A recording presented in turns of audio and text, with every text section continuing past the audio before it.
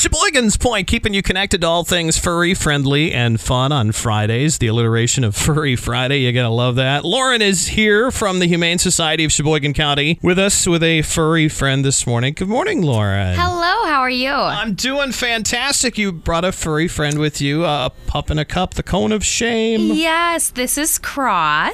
Craw is a 1.5-year-old black-mouthed Kermix. He came up from Alabama at the beginning of December, so he's just getting settled in.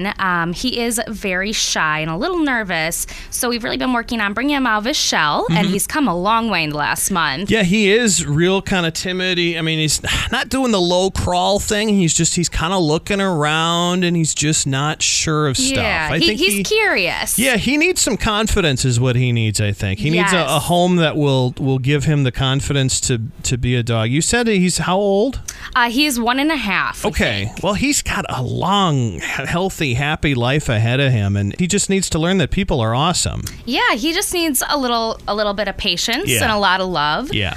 So he is we'd love to get him into his forever home with his forever family. However, he would also be happy with a foster home. The shelter environment is definitely very stressful for him.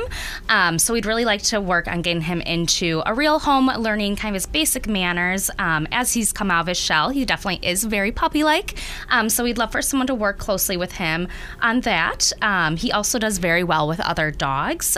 So he's been around other dogs, and they really bring out his more confident side and really have helped him to blossom. So we're hoping for a foster home without children and with another dog, ideally. Okay. Moderate specific needs, but honestly, not undoable for a lot of people. He really is just a really sweet dog. Yes, he is. He needs a chance, is what he needs. Absolutely, yes. And if you saw him from the day one, you would be amazed by how he is right now. Yeah, so, and his story really is just, he's bounced around quite a bit. It's understandable that he is the way he is. Coming from down south from a shelter and not sure, and up here now and not sure what's going on, and man, he's ready for that forever home. He really is, Lauren. He really is. So if you are interested in either giving Craw his forever home or even just giving him a little place to crash for a bit, either way, we would love to just get him out of the shelter environment.